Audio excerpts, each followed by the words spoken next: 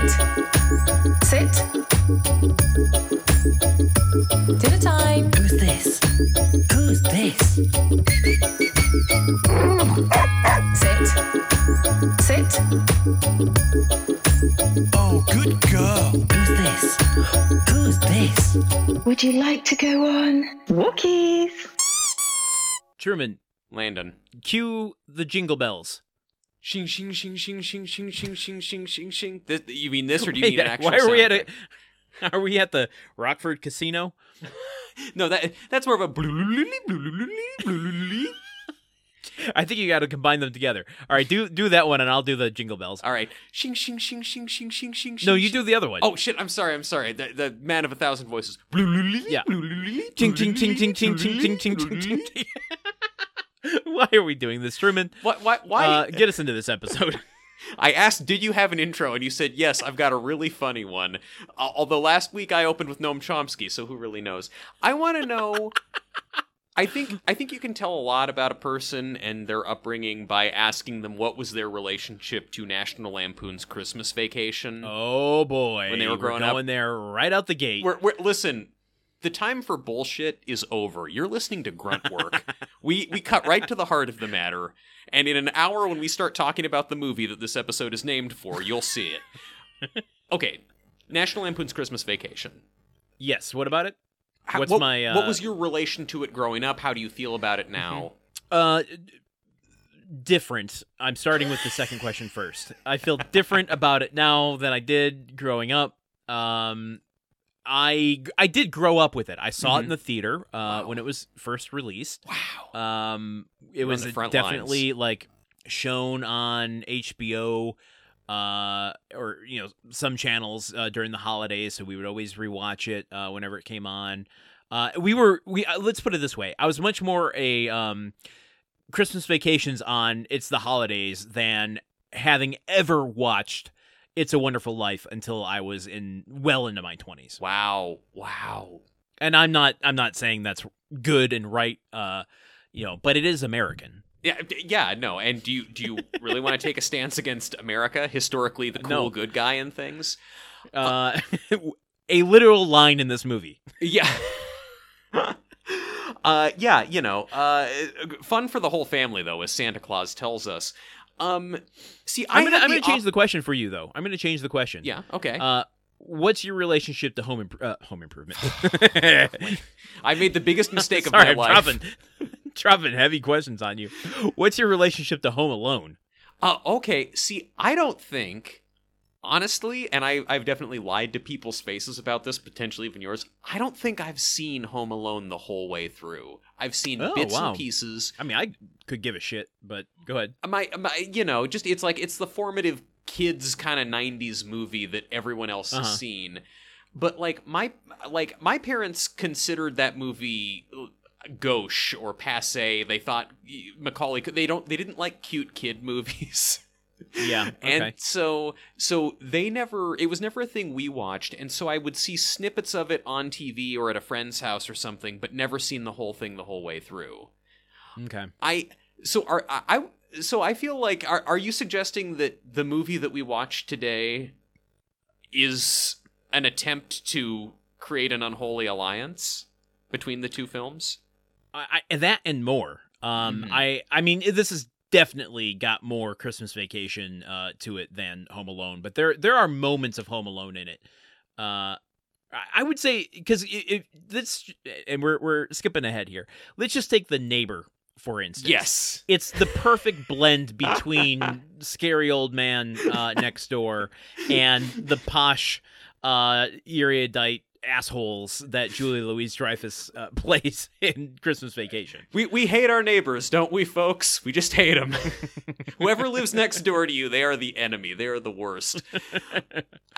Yes. This movie is vibes in so many ways. It is taking the vibes of Christmas Vacation and the vibes of Home Alone and creating a hybrid, if you will. Yeah, not a vibe I want to be with, though. Should we talk real quick about you watched this before I did? Yes, I did. And you suggested a certain methodology for watching it.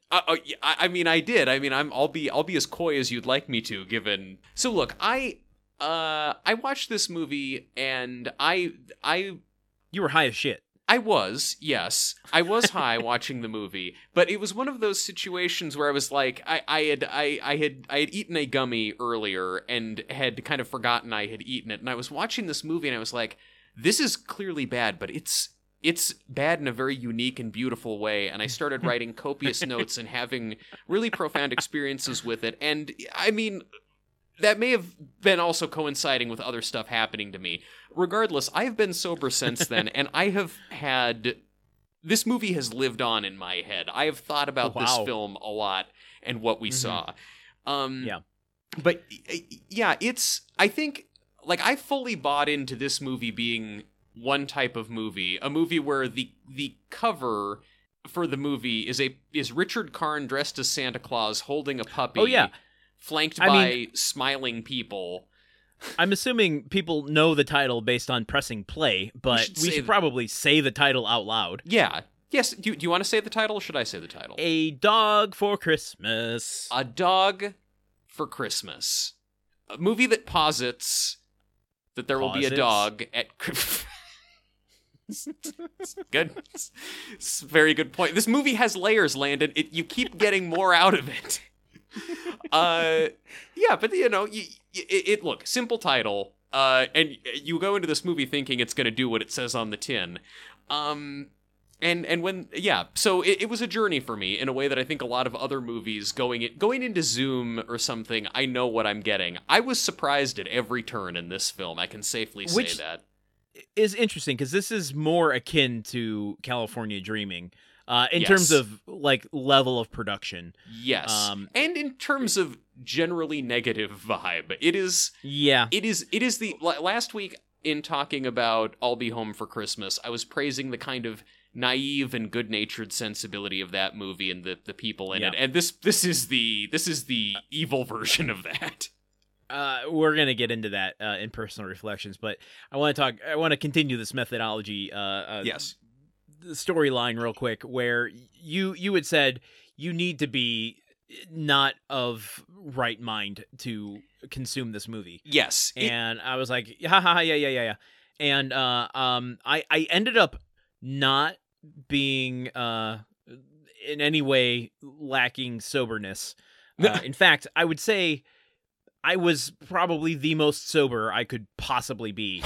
Because I watched this in exact opposite circumstances from you. Okay. I watched this on my phone at double speed with one eyeball while waiting at urgent care for 3 hours because I had a cat bat my eyeball. So I was watching this under duress.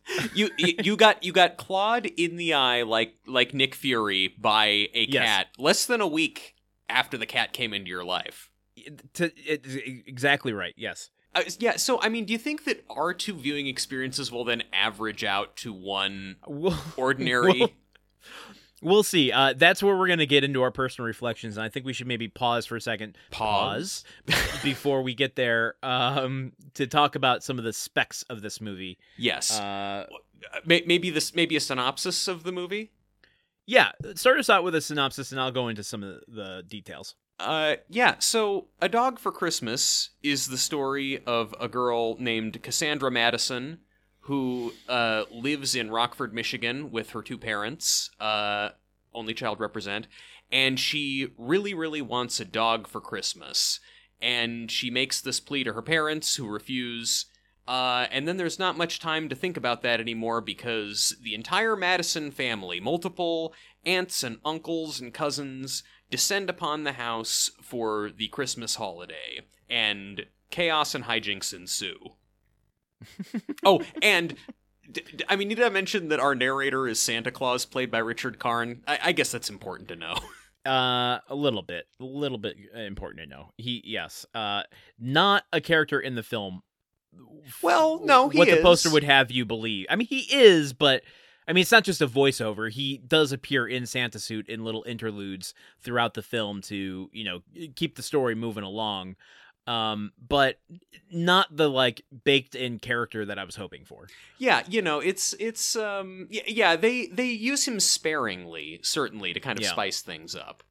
So I was kind of hoping for like a Ernest Saves Christmas with Richard Karn as Santa. Well, yes, I mean we were all hoping for that, but I think we all knew that was not a realistic dream. If that movie was out there, we would know about it already. It would not be flying this far under the radar. Well, I'll tell you what, this movie surprised me because yeah, it did. Even having looked it up numerous times, and knowing that we were doing it, just this morning when I was looking at the specs of this movie, was I shocked to find that this came out in 2015. Yes. It feels like a 2004 movie.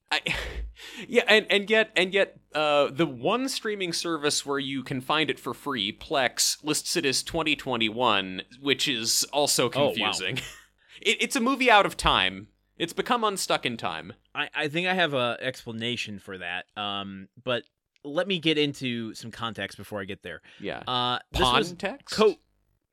This was co-directed by Chris Nicken and Joel Paul Riesig. Yes. Two Michigan filmmakers who have done some things. Yes. They have a few things to answer for. Now listen. These gentlemen are clearly they bust their ass, it seems, because they've got so many movies that they've produced, both passion projects, it looks like, as well as these kind of straight to video. Like, they work with Dean Cain a lot, and Dean Cain is also in this movie. So that just kind of gives you the like, they need to fill out family oriented content on Redbox. Again, this feels like a Redbox rental. Yes, it does.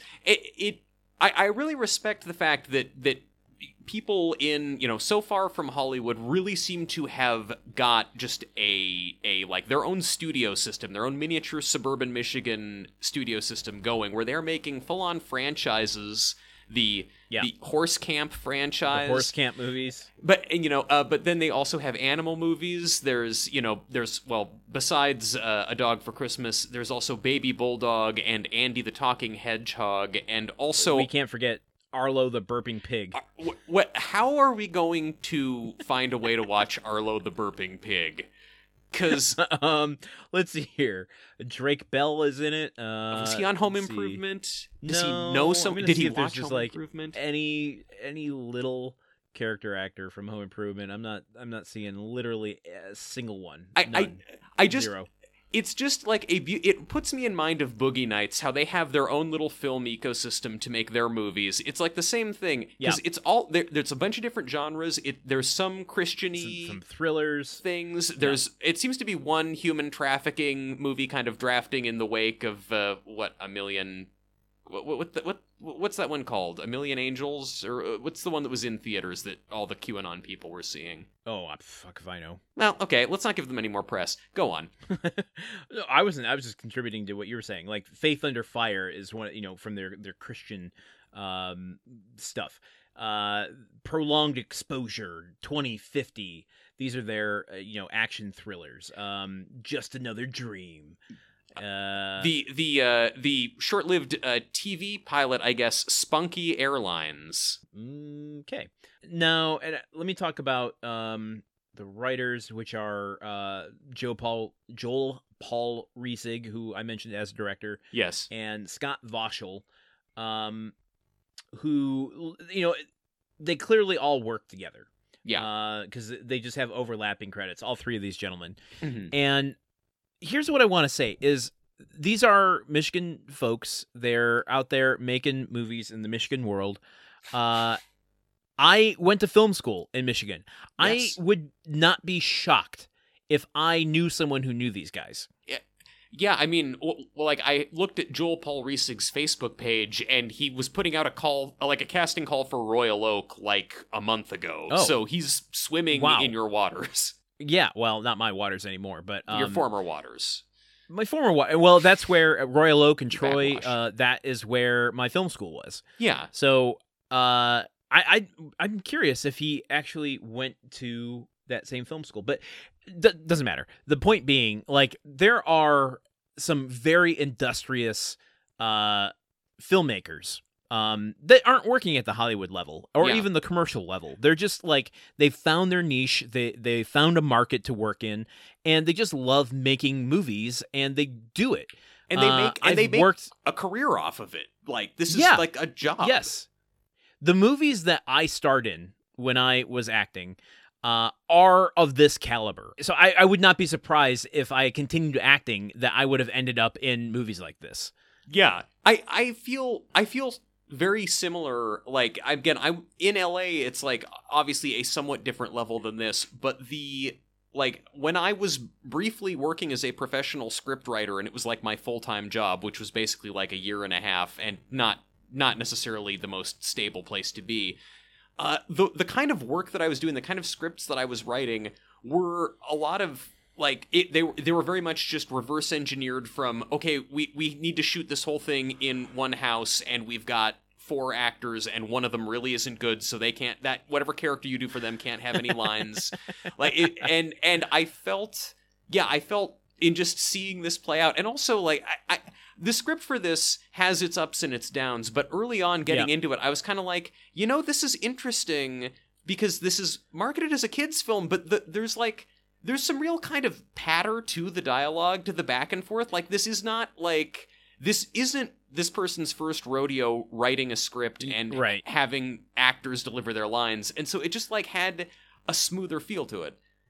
I would even attribute that to the editing of this. Sure. I feel like, someone who's edited a lot of these types of movies knows how to minimize the achiness of it. Yes. By making the pitter patter that much quicker. Yeah, and I think that, I don't know, just remembering the ways that I would try and put, insert little bits of whatever artistic flair or flourish I could into these micro-budget horror movie and web series scripts that I was writing, that was just like content being produced because there was a market for something to have on in the background while you're texting, like, and filling that niche. So I felt that, and I felt kinship so much to that in the script and the production of this movie. And then on the streaming service it was on, I would keep getting served ads for the Monopoly mobile game. And Really? when I was not in the many years I've been in LA where I have not been a professional scriptwriter, I worked mainly at ad agencies writing trailers for mobile games that were kind of casino-y ripoffs. So I was seeing like every aspect of my writing career being represented Wow. to me in watching this film. We had some really interesting personal reactions while watching this, because I felt that way about the movie itself, which I'll get into deeper as we go along. But I just want to take a moment to acknowledge the like deep ad placement that they have for these, because I was not getting Monopoly ads at all. I was getting Gunderson family appreciation centers, which were Because you appreciate families so much. It's another fancier word of saying funeral home. Oh, that's dystopian. Oh, come on, guys.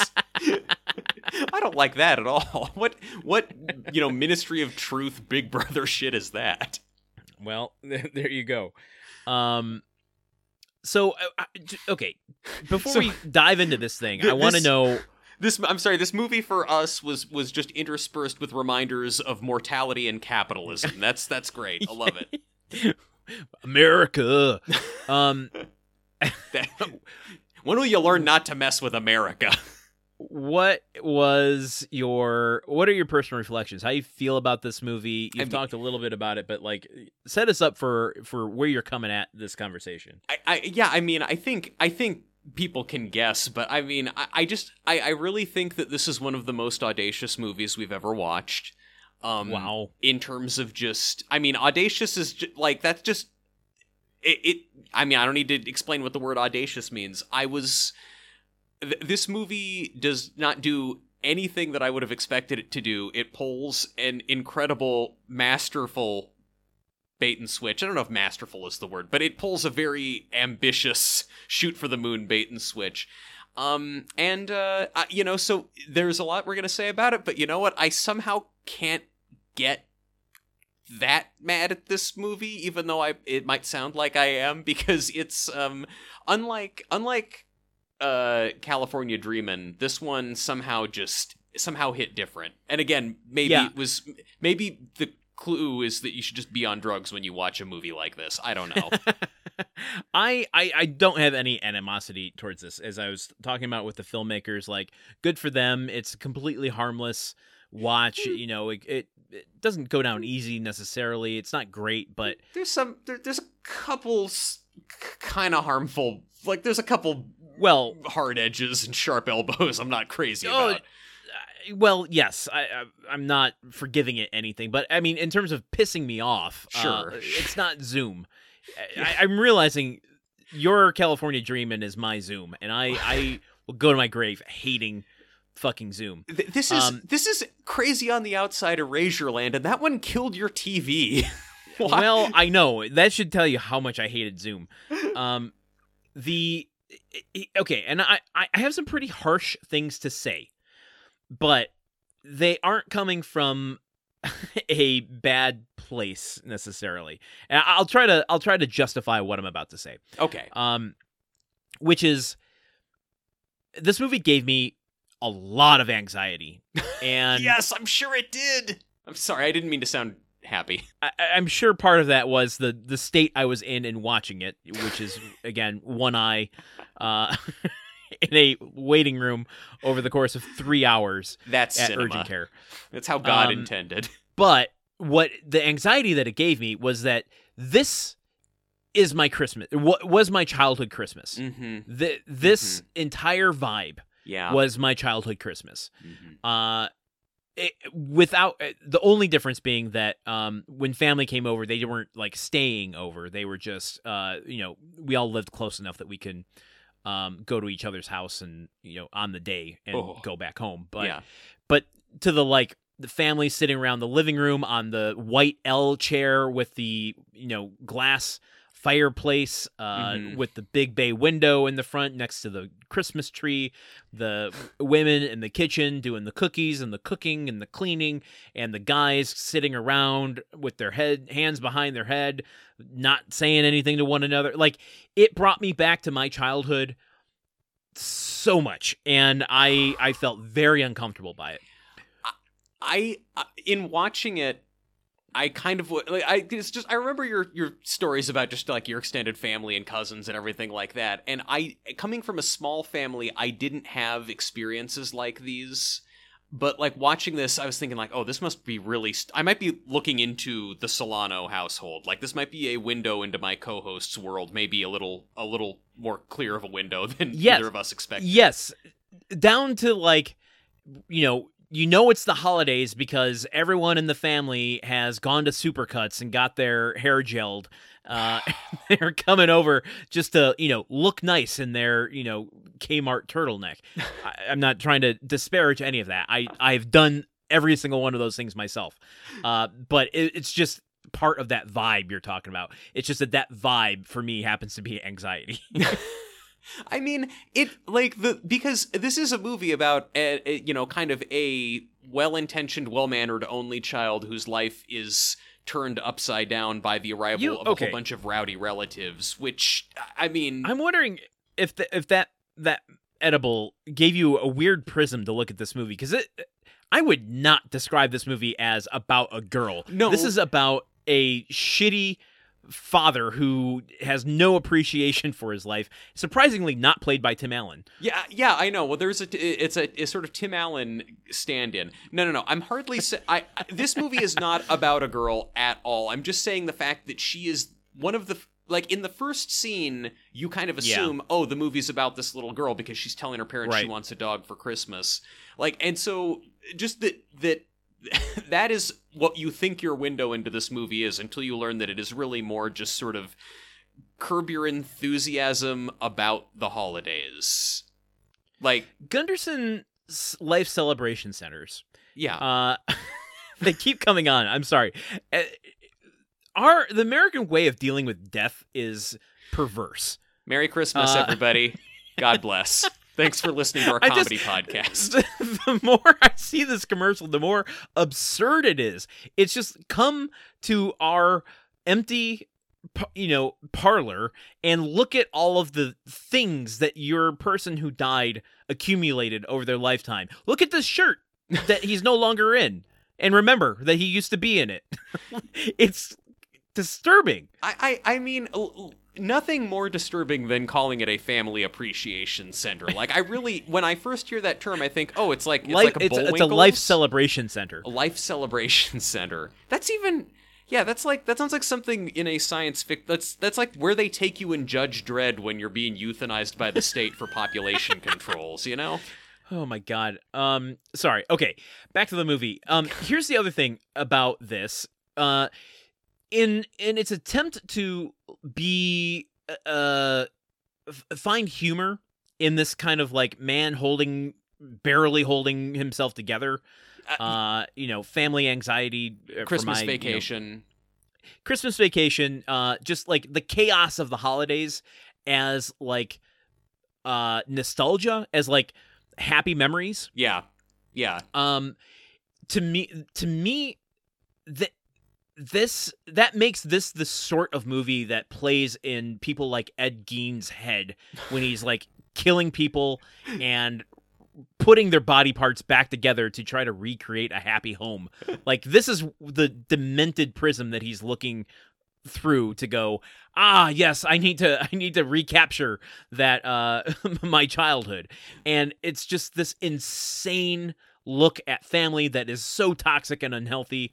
I can see why I ran away from home. Basically. I mean, it definitely, it is a movie. Again, the cover of this film is Richard Karn, Santa Claus holding a smiling puppy that really posits that every moment of I gotta stop saying that word. It implies or impos that every second of holiday togetherness and Christmas cheer is actually torture. That hell is. I mean, to a degree, I do take the no exit stance that hell is other people, but this movie really wears that on its sleeve when it presents itself as being something different. I think if you just rescored this film, I mean, it would be the psychological drama that it actually is. Are you thinking, I don't know, the Eyes Wide Shut, like 5 notes on the piano comes to mind a lot. If it's just these shots of the three guys sitting silently in the living room and just maybe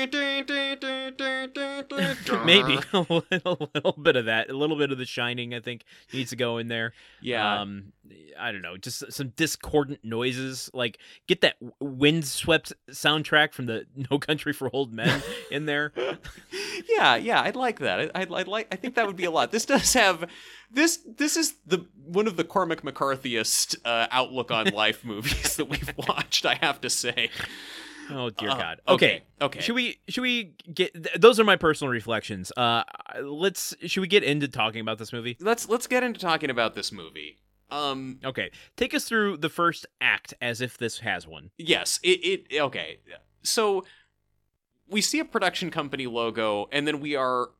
After only one production company logo, we are immediately greeted by Richard Karn as Santa Claus. I know, I was expecting so many more production company logos. To the point that when I first saw Richard Karn dressed as Santa Claus ringing a little bell on the street corner talking directly to the camera, I was thinking, like, is this a production company logo? Is he going to turn into like a oil on canvas version of them, and it's like Santa Karn Productions? No, this is the movie. You're watching the movie now. Santa Karn tells us, hey, do you want to hear a story? I've got a great story about the Madison family and their Christmas adventures. And so we go to Cassandra and her dad and mom. They're in the car going to the ice skating rink in the middle of the city, but dad is super mad about not being able to find parking and how everything costs too much. They go ice skating. Dad gets into a fight with a couple guys who have been ogling his wife. later, after all of this, mind you, also in the very first scene, Cassandra, the daughter, is listing all the reasons why a dog is great and why they should get her a dog, and the parents are not listening because dad is too busy having a tantrum about downtown urban core zoning policies, which, oh boy. But anyway, they head home. The whole family is, all the relatives are coming. The relatives descend on the house, and hijinks begin to ensue. That's kind of the first act. The first act of this movie is like 15 minutes, and then the second act is the rest of the movie. And then the third act is like 1 second before the end of the movie. 1 minute before the end of the movie.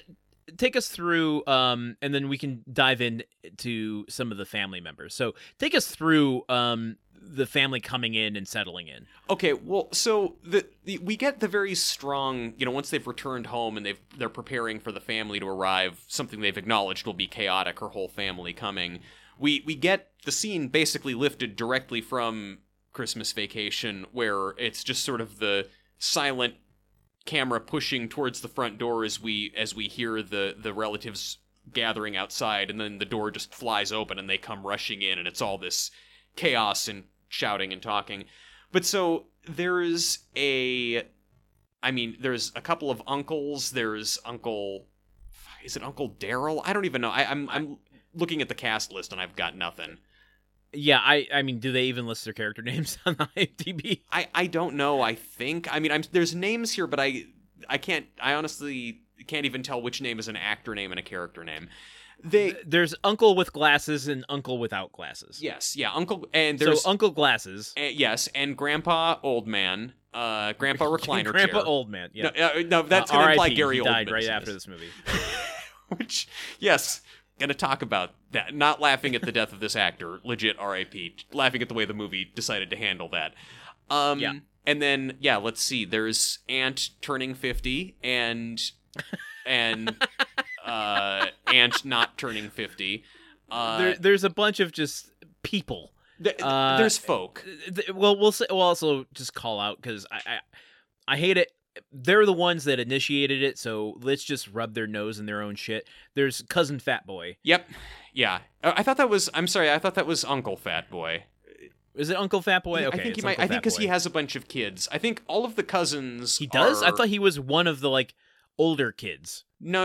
I think that's Uncle Fat Boy. I'm pretty sure because he comes in. He's got the Bluetooth initially. We are first introduced to all of these people, seeing them rolling up to the house, having separate loud arguments in their cars. So it does kind of all run together. But he's the Bluetooth headset guy who has I don't know if he's cousin Brandon's dad though. These characters, I feel like I know them. I feel like they're my family now. That's why I don't want to. Okay, I'm not gonna go there. They all come piling in. There's really no characteristics, I guess is what we're getting to. They might as well all not have faces. I mean, their characteristics are they're all loud, obnoxious, entitled, and kind of unhappy to be together, right? Everyone in this movie is unhappy to be together. Yes. Everyone.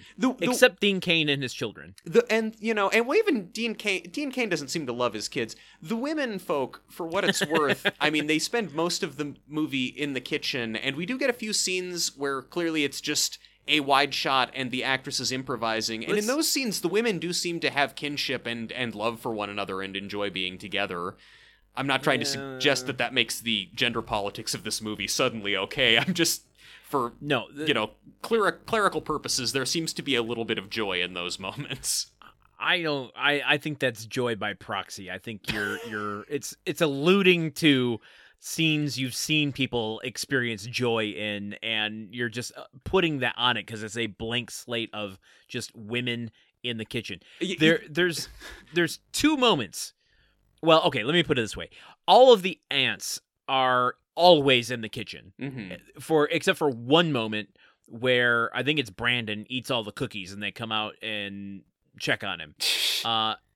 The white Mrs. Madison, I can't remember her name, the mom of the main family here. Just call her mom and dad. Mom, they have names. Who cares? Mom is the only one who exits the kitchen from time to time, and it's to just henpeck dad into doing shit. Go shovel. Go pick up ingredients for food I need. Go do this. Why aren't you doing that? Why are you the way you are? And a dad who has decided that he absolutely must take a nap and is trying to find different bedrooms in which to take a nap. The dad Why? in this movie is Okay. Dagwood, basically, from the Dagwood comics. There's a deleted scene of him eating a giant sandwich with a fish on it. Okay. All right. Hold on. You couldn't make Dagwood today because of wokeness. You mentioned naps. Yes. I have to ask. I just have to ask. You strike me as someone who doesn't nap. I don't nap. Wow, is it that obvious? I don't nap. You don't nap. No. As someone who naps occasionally, Social napper. I've never once taken my shirt off to nap. If you're not doing it right, you ever think about that? That is a psychotic move to go. That's like going into a bathroom stall to take a shit and taking off all of your clothes. It's that weird. It's like going to the urinal and pulling your pants all the way down. Yes. The point of a nap is I'm so tired I just need to close my eyes for a minute. Putting work into you're going to bed at that point. You're going to bed at 12:30 in the afternoon. At 12:30 in the afternoon. It's a whole different operation. At 12:30 in the afternoon, when there are like 19 other people crammed into your 3-bedroom house. Yeah. Yeah. About the time that the naps started, or the quest for napping, was when I really started to see, oh wow, this movie's this is going to be interesting. This is going to be this movie is not about the set of things I thought it was about. Because I mean, look, what do you think about our introduction to the Madisons, mom and dad and Cassandra just driving to the ice skating rink? Oh, yeah. Those first... What are my impressions of that? Yeah, what are your how do you like meeting the family under those circumstances? I don't. The second I was in the car with them, I'm like, oh, I don't want to be in this car. I want out of this car. I've heard this conversation 1,000 times before. I've been him, angry. Yes, you driving. Yes, but the difference is I can bottle that and control myself when I'm around other people. I don't allow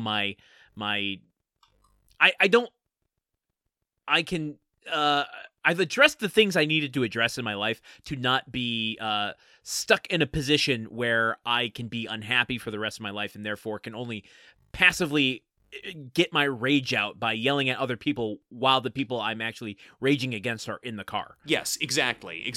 This is what therapy does. I guess what's so... I mean, I fully agree.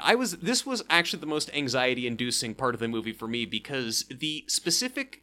It's not just a cartoonish, oh boy, Dad's angry. It's like, the way he's being angry is very specific to it's very realistically drawn and as though from lived experience. Why is there no damn parking down here? Even though I have a lot of opinions about actually it should be even harder to park in urban areas to incentivize public transit. It feels like to be getting this 1 minute after Richard Karn in a Santa suit said, well, hey there, kids, would you like to hear a story? Well, hey, I've got a fun one with some, it's got some fun for the kids and a few things for the grown-ups too. And so you're thinking, I'm going to get childish hijinks. This is from A Child's View of the World, the movie that was introduced by Santa Claus. And then the first thing... This is from a frustrated male's point of view of the world. Yeah, exactly. Immediately the movie is focusing in on a man who is angry about the price of hot chocolate and fighting with his wife over parking. Although they do go to the fastest Starbucks in the U.S. Well, they go to the fastest Starbucks, and also, after all of this rush to get to all of this strum und drang to get a parking space and get to the ice skating rink. The Christmas ice skating rink they get to is the most depressing thing. It's just a circle of ice surrounded by a couple railings, not a decoration to be seen. No.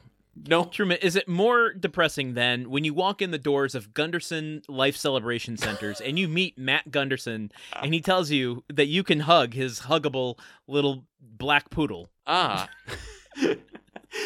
mean, I don't know. I mean, that commercial has a dog in it. Is that... It does. I Okay. got more dog content from the Gunderson Life Celebration Center commercials than I did from this movie. I mean, look, let's not give away the twist of the movie just yet. But yeah, but then they're there at the ice skating rink and they're skating together, and then these guys are going by and they're hooting at the wife and saying how hot she is, and then so Dad sends Mom and Cassandra off to get hot chocolate, and then he like starts fighting with these teenagers on the ice skating rink. This is like this guy turns into Michael Douglas in Falling Down in about 10 years. Yes. I mean, yeah, it does feel like his origin story. And listen, I'm not going to call out family members by name, but I've heard stories of my own family like unable to contain their rage and it coming out to people who have just kind of offhandedly said something to them, about someone around them that, again, made this feel a little too close to home. Well, just like everything that we're seeing so far, because again, at this point in the movie, I'm still looking at this through the little girl's eyes because I'm assuming that's my window to this movie. Everything I'm seeing is like, if I were a child, this would be very traumatic. Like my dad, Dad is furious and angry. He gets in a fight with another driver. They're yelling at each other out the windows. They actually are smashing their cars into each other in the most low budget way possible, fighting over this parking space. In fact, you could see the double towel between the bumpers within one shot. I still respect it. That for a movie of this, no, but like that is that is audacious to do that, to risk actually fucking up your bumper or some PA's bumper for this movie. Yes. And B, that's the closest thing you're going to get to a car chase.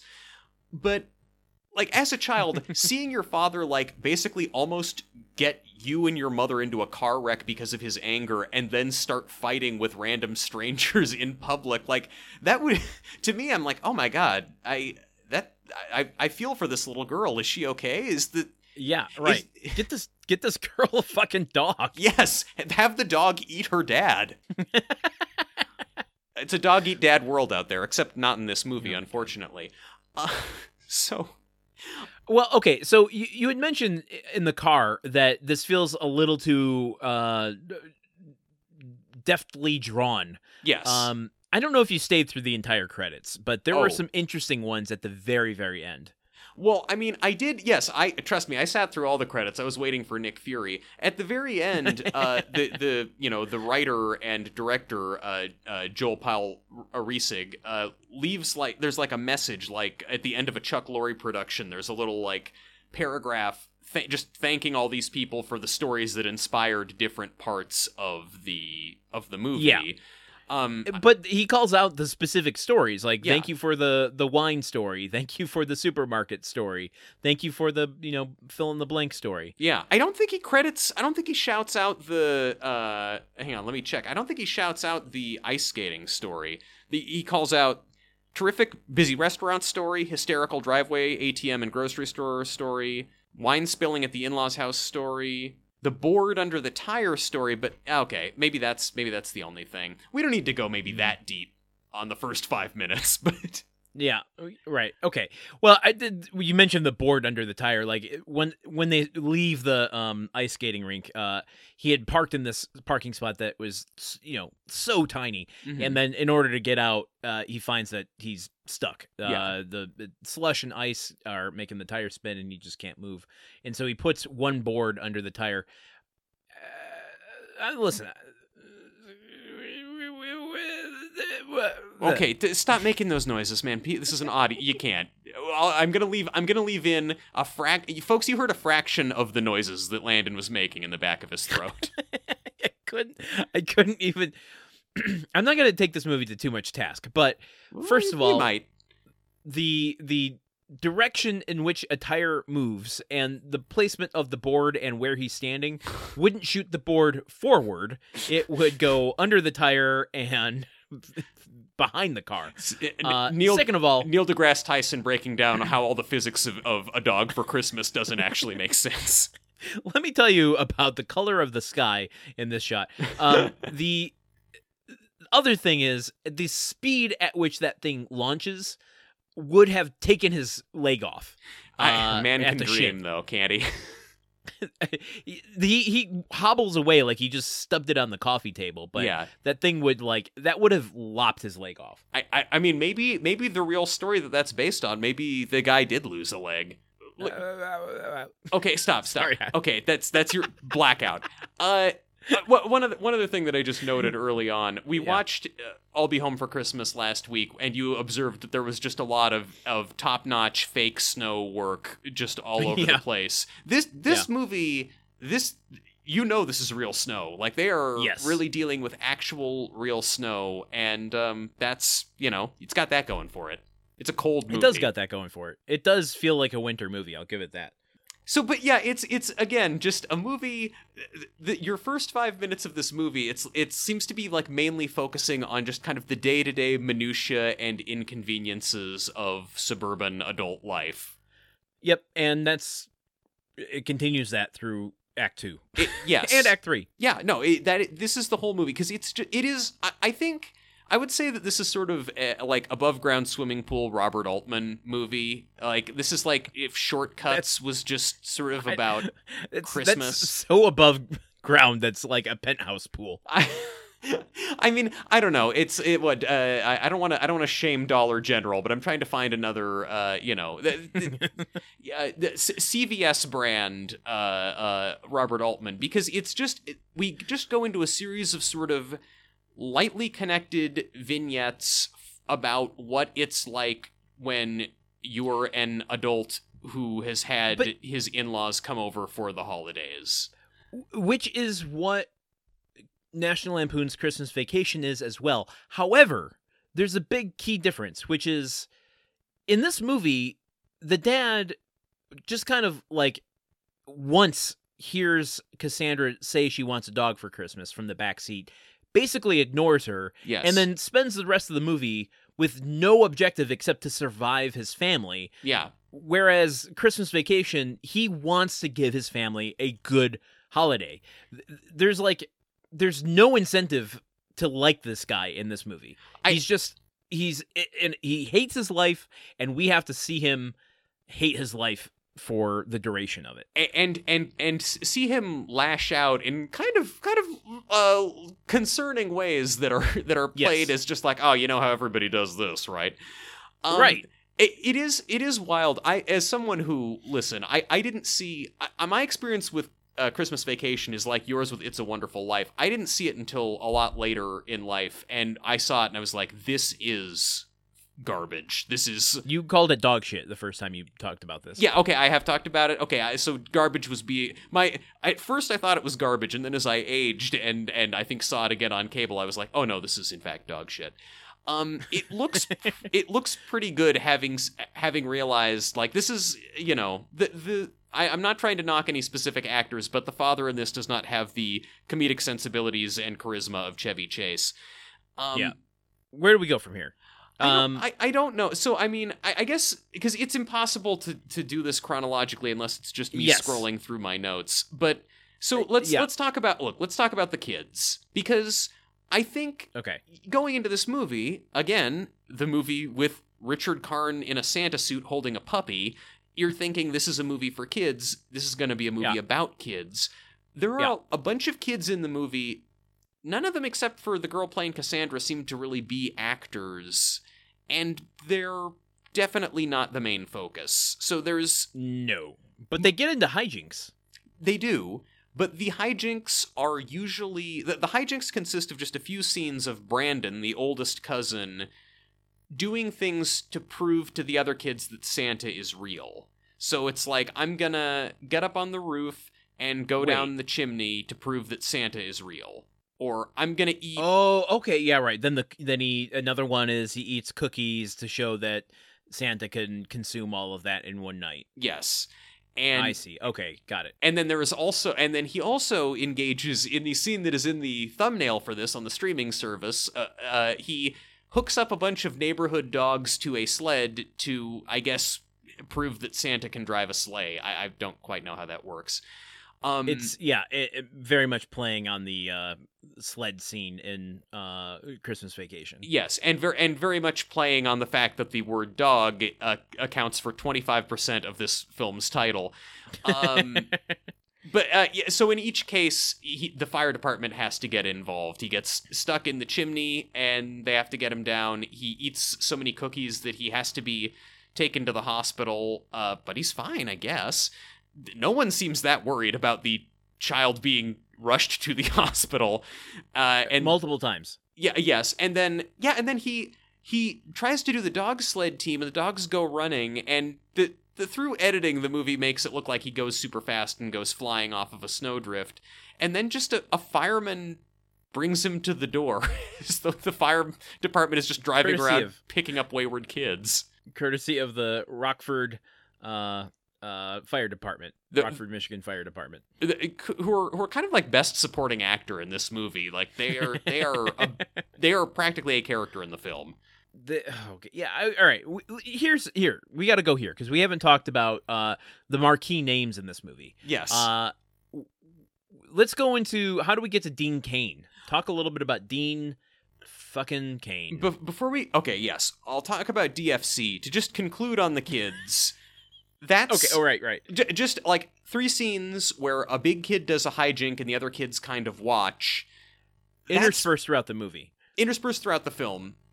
That's basically all the kid-oriented plot lines. Otherwise, the kids are in the background, sort of, and they open some gifts for a while. That's about all you get of the kids. Oh, we're gonna talk about Christmas Day in a minute. Oh, yes, we are.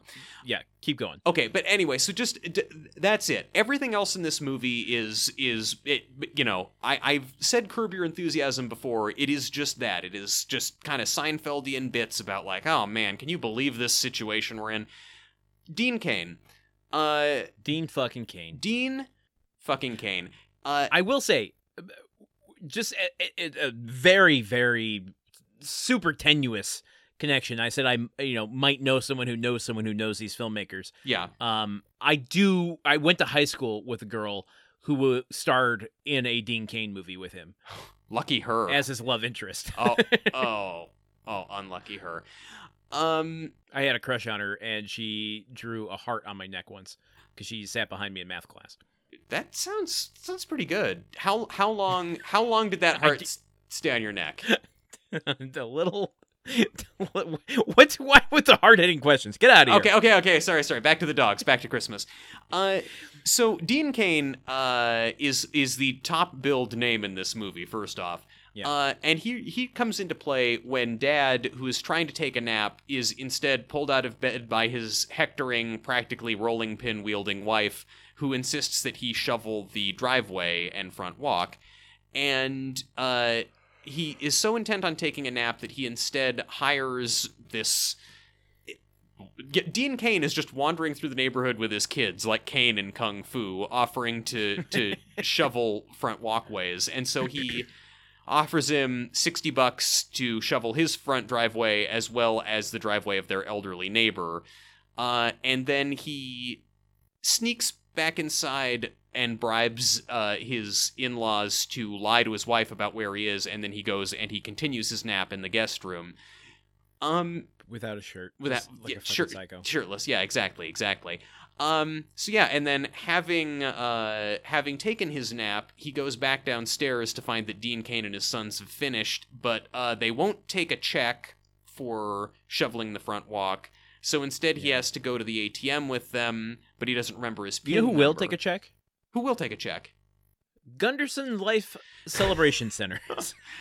He should have just compensated Dean Cain with some like a complimentary coffin, a couple of I don't see urns. any coffins here. No It's coffins? more laying out articles of like uniforms. If they wore a uniform, it would be neatly folded and placed on a card table so you can go and look at it. It's next to a pot of flowers and some marble pebbles. So wait, is this?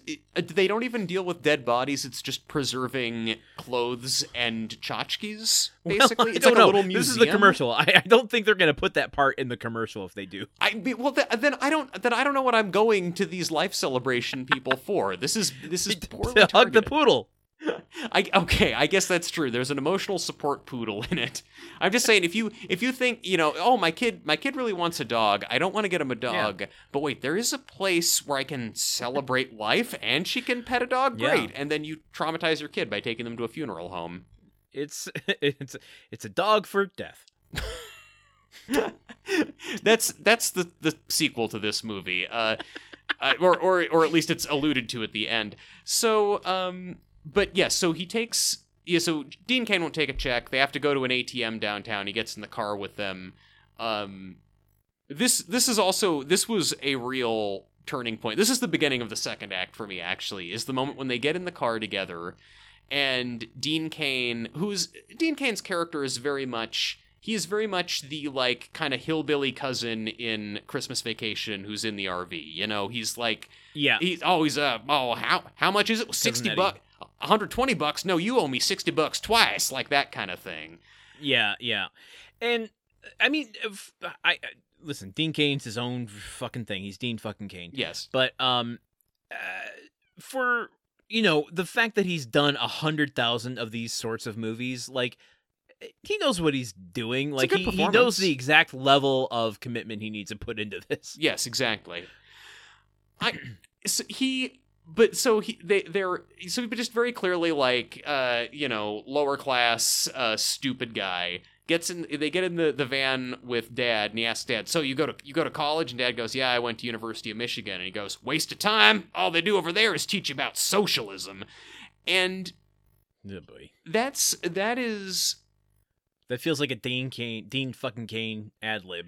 I mean, but that's when Act 2 began, was when I realized, oh, holy shit, this movie, like, this is the 30 minutes into the film. When I saw them getting in there and I saw that they had a dog with them, just like some kind of basset hound, Dean Cain and his two kids, I was like, oh, yeah, a dog. Maybe this is the dog for Christmas? I forgot there was supposed to be a dog in this movie. I've been watching just bit after bit of, like, hectoring wives and dads sitting on the couch wanting to watch sports and kids eating cookies. I'm like, oh, fuck, that's what this movie's about.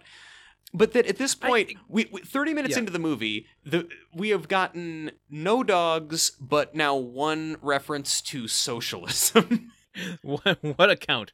I want to take us on a tangent real quick, because I'm, as usual, have the movie playing in the background while we do this. Yeah. I'm witnessing a scene I don't remember seeing. Granted, I only had one eye. Yeah, now you've got twice the viewing capacity.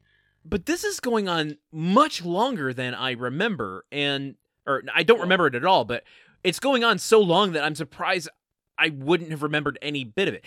There's a Christmas party scene that has nothing to do with the family. What's going on here? Oh, well, the office Christmas party? Yes. Okay, well, that's going to Okay, is that what it is? Yeah, is this a flashback? No, this is just a thing that they go do. This makes no sense. I mean, it's later on in the movie. They're leaving their family at home to go to an office Christmas party. Yes, exactly. Yeah. Okay, so I mean, like, fuck it. This movie's fractured anyway.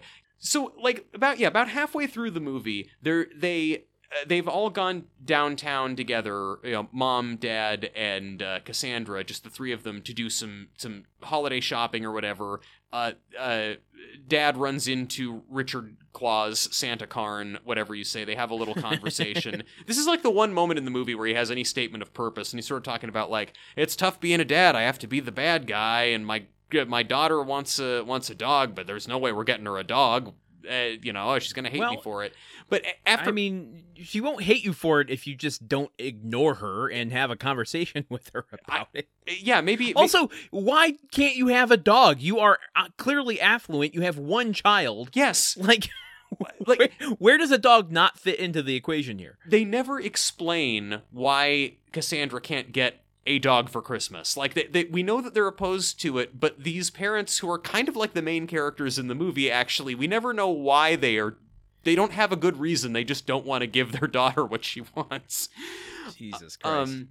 But, they have this conversation. We go from this scene with Dad getting advice from Santa Claus to, oh, we have to go to the office Christmas party now, your dad's office Christmas party. They're making, like Cassandra really doesn't want to go, but her mom is making her go. You have to come along.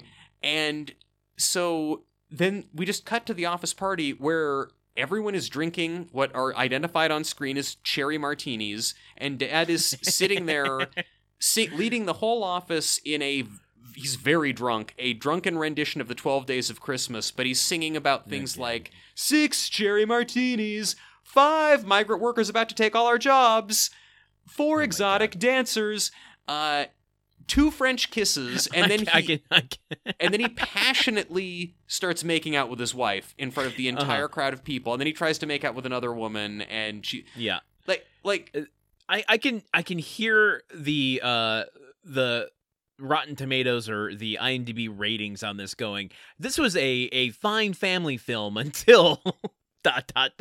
They use the word hell in this movie. I don't think that's okay for my children. This scene is coming right after a scene where he's been having a conversation with Santa Karn, who, by the way, is like implied to be the real Santa Claus, just cleverly in disguise as a Salvation Army Santa Claus. And this the framing of this story is that you have walked up, we the viewer have walked up to Santa Claus. He has offered to tell us a story that's fun for the whole family. So, the idea is that Santa Claus is sitting there going like, ho, ho, ho, and then he took another deep swig from the Jack Daniels bottle and brought his lips ruthlessly down against his wife's. She could taste the hot bourbon on his breath as his tongue forced its way into her mouth. Oh, ho, oh my ho. God. Where is that missing narration? I want to hear it. I mean, this movie is just mundane depravity, and the thought of Santa Claus telling you about it, and your parents trying to pull you away, and we're like, no, we'll talk about the dog eventually, but it's very important they know how wasted Cassandra's dad got.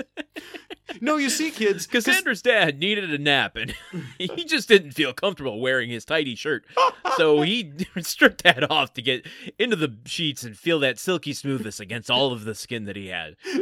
Dean Cain, the friendly man who was shoveling the front walks, had a lot of interesting ideas about European economic theories, which were grounded in things that he'd seen on talk shows and talk radio. Dear God. So, and I think also just, so he's very drunk at this party. They're driving home, and it's just get footage of the car driving and ADR of Dad drunkenly singing 10 bottles of Jack, 9 ladies dancing, 8 mateys a-milking, my big, and then Mom cutting him off. So it's taken this very, very bawdy turn, but also, remember, the beginning of the office Christmas party sequence is them making Cassandra come. Cassandra does not want to come to the office Christmas party. Mom is like, you have to come, watch your dad get drunk, and tell dirty jokes. It seems like it would be pretty traumatic for a child. It does. Also, this is kind of the first time we've really spent any time with Cassandra since she watched her dad get in a fight at the ice skating rink. Yeah, and also the fact that, wait, you've got your whole family is at home, but you're leaving to go to an office Christmas party. Look, so long as we're, I don't know, do you have more to say about the Christmas party? No, I just don't remember a single ounce of it. That's why it took me by surprise watching it in the background here. It took me by surprise watching it in the foreground on the show. A scene that echoes what goes on with Dean Cain, because in brief, to go back to it, he and Dean Cain go downtown to get to the ATM machine so he can pay Dean Cain for shoveling the walks. Oh, but he doesn't remember his PIN number. Okay, what can we do? I can't call my wife because she thinks I shoveled the front walk. So then it's like, okay, take us to the grocery store, buy us groceries. And then... Oh my God. Yeah, right. And then there's just some hijinks at a grocery store, whatever. But it's just all of these scenes which go on and on kind of turn on just Dad being angry and Dean Cain being kind of like this aloof hick who's wandered into his life. There's another scene, this is on December 23rd. So the day that everyone arrives is December 22nd. After the first 40 minutes of movie and hijinks, at long last, what we do get is Cassandra giving her grandpa a letter that she wants him to deliver to Santa, and then grandpa reads it and sees, all I want for Christmas and my birthday is a dog. And this is I read a lot of Victorian Gothic horror, early horror ghost stories, I guess. Yeah. And there's often, it's often told in the first person. Actually, no, it's told as if somebody is reading the letter of somebody else. Like it's documentation found. Like, you'll never believe what happened to this person. This is the last known thing that happened to them. And so it'll be a narrator reading something that someone wrote, and then in the thing that someone wrote, someone was quoting somebody else. So it's like a quote and a quote and a quote. And so Grandpa reading this letter in the car, to your point earlier, is basically Richard Karn going, and then Grandpa got in the car and read the note, and he said, in Cassandra's voice, yeah, exactly. It's a Matryoshka doll of Christmas experiences. It is Santa telling us about a guy reading a letter that was supposed to be delivered to him. So after this happens, I guess it got to him after all. Yeah, I guess it got through. But so we Wait, go. What? Hold on. Okay. Something just occurred to me about this. Is about the Gunderson life celebration extravaganza? No. This is about Richard Karn as Santa Claus here. Well, just about Santa Claus, the character in this movie. Sure. Which is, he's telling us this story. Yes. As if it had already happened, but he's an active participant in it happening in real time. Yes. Can Santa tell the future? I mean, probably. If he can, if he can travel all around the world in one night and eat all those cookies and deliver presents to all the children, I wouldn't be shocked if he can tell the future. I mean, he also seems to have an elaborate spy network. Can he tell the future, or is he a time traveler? Well, I mean, it could also just be that this movie takes place in multiple timelines. So there are the interstitial scenes of Santa Claus talking directly to us, and it is Santa Claus recalling this experience that he had with the Madison family. So, like, when we see him interacting with members of the family, that is in the past for Santa Prime. Oh my God. Yeah. I mean... And so he's like, Santa's... Oh my God, I can't even wrap my head around this. So he's like, then Dad Madison came up to me on the street and he said, and then I said, he's basically quoting himself in his own story. Yeah, I mean, then Dad Madison came up to me, and after we chatted for a little bit, I told him I had to use the bathroom, therefore he had to put on my coat and ring the bell for me for a while.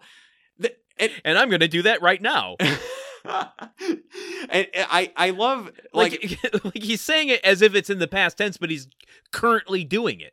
Yes, I mean, true. It's like, so it's like, this is a story about another time that I talked to someone who came up to me while I was standing outside this same store ringing this bell. Or does Santa just work for, like, the Hallmark Channel and is really into producing reenactments of his stories? Outside the holiday season, I do most of my work for Unsolved Mysteries. Oh ho ho. But so Grandpa gets this letter, and then after the letter happens, we go back to Santa Claus, Santa Prime, Santa Karn, standing outside and saying, like, oh man, it's so great. Like, I think we get him he's picking up a hot dog, and he's... Oh, that's right. Yeah. Yeah, he's I didn't hear you there. So Gosh, weird. You're quiet. He says things like, it's like he's been surprised by us walking up to him. Like, oh, you snuck up on me.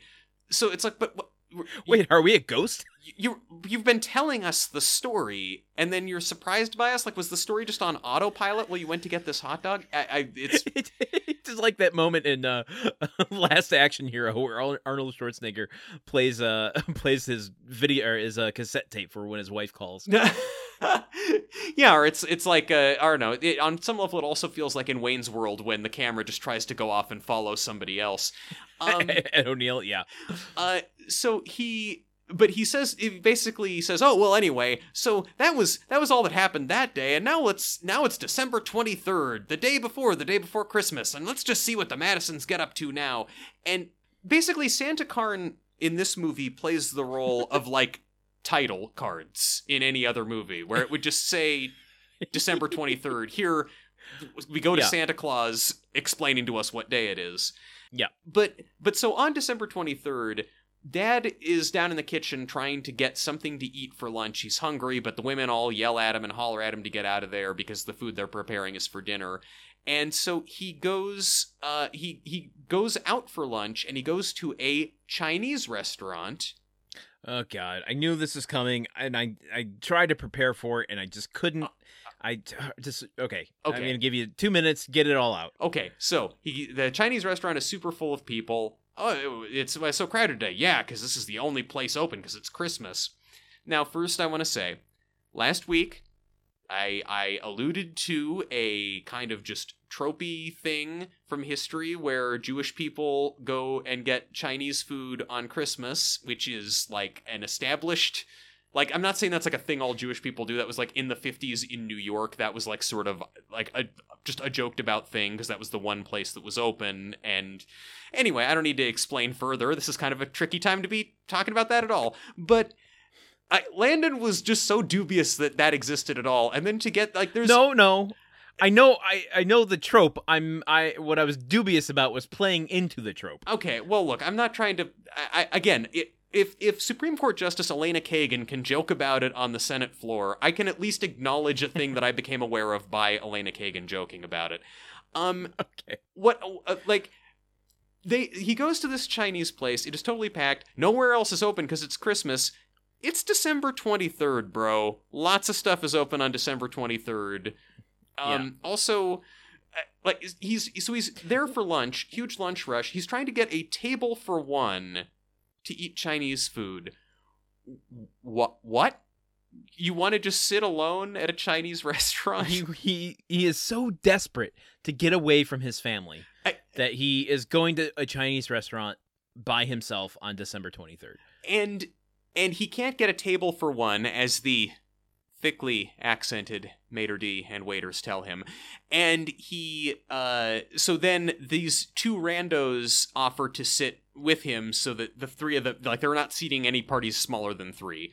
So after waiting around for a long time in the waiting room of the Chinese restaurant, again, feeling like a Seinfeld episode, they then get seated, and there is just this extended scene of this is just a trashy couple who are kind of stupid. They're both drinking like liquor from a flask, fun for the whole family. Santa Claus is talking about this to us. And is the generational gap rearing its head right now? I mean, I don't know, Landon. I'm just a wee baby. I'm but a small bean. I don't know what you're talking this is about. Our third marquee name. What, who the fuck is this guy? This is Dustin Diamond. From Screech. That's Screech from. I saw the name. I saw that Dustin Diamond was in this movie, and I thought, well, surely that must be a coincidence because I feel like I would recognize Dustin Diamond. I did not. Clearly, you did not. I thought that was some other. I just thought this was some guy. Well, listen. First, let's not speak ill of the dead. R.I.P. Dustin Diamond. But I found this I found this scene very just abrasive and annoying, and I also didn't understand, like, because Dustin Diamond is just like a trashy kind of trailer park guy with his trashy trailer park girlfriend, and they talk about how they just met and are already living together, and then ask Dad what he thinks of this. It's weird. It is a weird fucking... It feels ad-libbed, to be honest. It does. Or maybe not. Maybe it doesn't. Maybe it feels like someone who doesn't write comedy trying to write comedy, and this is what they came up with. Yeah, like, he at one point Dustin Diamond says, "My buddy in the war, he got bird flu. It's messing me up, man." And that's like the big... punchline of the scene. Like this is also and then there's the other, like, sticking it to Dad moment where the bill comes and he's like, okay, mine was $5.99. Jesus Christ, $5.99. It's killing me. For that price, for how much money you spend at Gunderson Life Celebration Centers, you could go and get yourself a nice dinner afterward. For $5.99, this dude quibbling over $5.99 who spent $120 to get his driveway and a neighbor's driveway shoveled.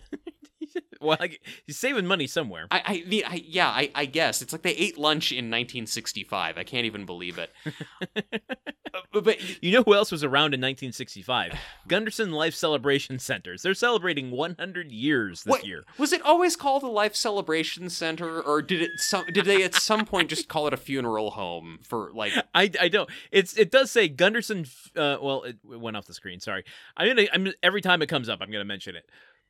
Okay, look, They spend probably 5 minutes of back and forth where we just met on Tuesday and we're living together. So what do you think about that? Well, you two are adults. You do what you like. Come on, stop being so shy. You say you're living together. What do you mean? You're living together in the same house or the same room, bed, etc.? Just like, I don't know what is keeping a kid watching at this point. Like, this movie... There's no dogs at all. No. There's no magic. There's no magic. This is not a family or kid movie. But except... if my parents brought this family film, air quotes, home to watch for the holidays, I would be like, Jesus fucking Christ, can I go play Legos or at least shove them in my eyeballs? And this is coming from someone who watched it with one good eyeball. Yeah, your tragic Lego accident. I mean, you want to blame it on Bela, but it was really just, you could not figure out where that L-shaped piece was supposed to go. Yes, this is in every regard an adult-oriented comedy, except for the fact that it is periodically broken up by Santa Claus explaining to you about the values of love and kindness and telling you what day it is. Like, a child isn't going to know who the fuck Richard Karn is. You know who would? A man about the age of Dad in this movie who would rent it and watch it and go, oh yeah, whatever happened to him from Home Improvement? Oh, I guess he's doing this movie. But it seems as though, but like the Santa Claus, like Richard Karn as Santa Claus is not the thing that appeals to the older people watching the movie. It's, oh, Richard Karn from Home Improvement. The fact that they feel, like, just a picture if like Glenn Ross... in between acts, Santa Claus was like, oh boy, so someone broke into the office. That's so crazy. Well, let's see what happened the next day after the police arrive. Who's going to get the Glengarry accounts? Get a new movie poster to the printers. We have a new pull quote. Truman Cap says, Mammoth-esque. I'm just saying, look, having Richard Karn, who is in 4 minutes of this movie front and center on the cover, is kind of like if Glenn Ross had Alec Baldwin front and center on the cover holding a set of steak knives. It applies to you, A, that the movie has Alec Baldwin in it throughout, and B, that steak knives are a major component of the movie and not just a MacGuffin. I want to see Richard Karn bringing Alec Baldwin energy to his trying to get donations. Coco is for closers. You need big brass balls to get this kind of donation. To ring this bell. You need big brass bells. Glenn Claus. So... Oh, dear God. All right, so... There's the office Christmas party. There's almost a sex scene in this movie for children. Oh God! Where Dad is getting a massage at one point in the evening, and this is a moment where you take your shirt off. Yeah, he is topless here, and it's appropriate. Yeah, exactly. Parents' guide. Though I would say, like, this whole thing is about. Doesn't it suck to be a affluent white male? Where it's like his wife, who's been henpecking him the entire movie, is the one giving him a massage now. What the fuck has this guy done positively in this movie at all? His wife is giving him a massage also when she has been doing all the work. She's been in the kitchen round the clock. All he's done is groused. All he's done is grouse, go on kind of a long side quest to a supermarket, spend seemingly 2.5 hours at a Chinese restaurant. But yeah, she's massaging him and being like really, because he's saying like, oh, I'm just all so knotted up from shoveling all those driveways because I also shoveled the neighbor's driveway, and she's so impressed by this that then they don't say we're gonna have sex, but he's like, oh, you know what else we could do? And she's like, yeah, well, yeah.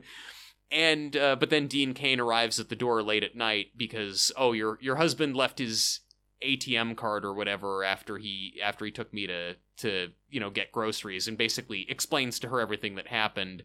And then rather than because there's a knock at the door from Dean Cain, she goes downstairs, answers for him, learns everything, and I'm thinking, oh, okay, so then she's gonna go back upstairs and she's gonna play kind of coy about this and act like she doesn't know, but then catch him in a lie and really roast him. But no, instead she just screams for Dad to come out and then makes him sleep on the couch. So Yep. So- I don't even understand what the consequences are of the world they're setting up. because then like we cut to from him going down to the couch, then we cut to like later, it's dark, it's the middle of the night, we see him getting up off the couch and running back upstairs and closing the bedroom door. So is the movie implying is ho ho ho, but then they made amends enough for him to get a December 24th hand job. Merry Christmas. It's important for Thanks, Santa mommies Carn. and daddies to explore their bodies from time to time. I really hope he's telling that part of the story while eating the hot dog. I can eat a hot dog for hours, can't you? Dear God. Okay, listen. We might be skipping out of time a little bit. Sorry, I got a nail in my chest just then Okay. from Bela. Nice. Every episode, she's injuring a new part of you. She woke up for a half a second just to get me to sing. It's great. Okay, we got to talk about Christmas Eve versus Christmas morning Okay. with these kids and the family opening gifts. Yes. I don't understand it at all. Is it that the kids get to open one gift at Christmas Eve? Did they say that? Or are they opening gifts on Christmas Eve and then once the kids go to bed, bring in more gifts for Christmas Day? What's going on here? Yes, I think that's what it is. Now listen, I never did this because, because we're not savages. All presents were to be opened on Christmas morning. I guess when we would go to my grandparents' house on Christmas Eve, I would open whatever presents they got me then. Yeah. Which I guess was quite a bonanza because I was the only child in the entire family, so it was just everything there was for me. But yeah, it was pretty good. I don't know. I'm just putting that out there that I got loads of presents as a kid because I am about to be just gobsmacked by how many presents these kids are getting. But yes, the kids, like after Christmas dinner when everyone's super full, the Christmas dinner where everybody toasts Dad and all the work that he's done, completely ignoring the fact that his wife and all the other wives made dinner and did all the work. Yeah, the kids all go out and they open all their presents. And it seems like they're just opening like... Because there's still some left under the tree after Dad sends them all off to bed.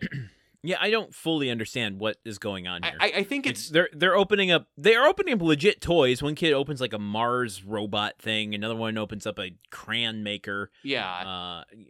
Like they're things you get on Christmas. I think the idea is that let's open the presents that Mom and Dad got for you, and then it's like, okay, well, those are all the presents, go off to bed, and let's see what Santa brings. And then, like, because after the kids go to bed, there's then a montage of the parents all going out to the car and pulling out big dick player gifts, the foosball table, the snowboard, the Nerf guns. Yeah. There's so many. I mean, there's a tennis racket. Yeah, there's so many presents. A hula hoop. For kids. The affluence and abundance on display on this movie is almost comforting in a way, just to think of like, oh man, just getting a foosball table for Christmas. That's a very specific white kid in the suburbs with parents who have good office jobs kind of level of existence. Yes. Yeah, they go and they get all these toys and bring them in, and at the same time, like okay, actually, I want to call this out first, unless you had a specific way you wanted to go. No, not at all. So they, the parents are watching the kids open gifts, and there's the whole scene with one of the uncles brings a glass of wine into the living room, even though the mom tells him not to, and then he gets jostled by a kid.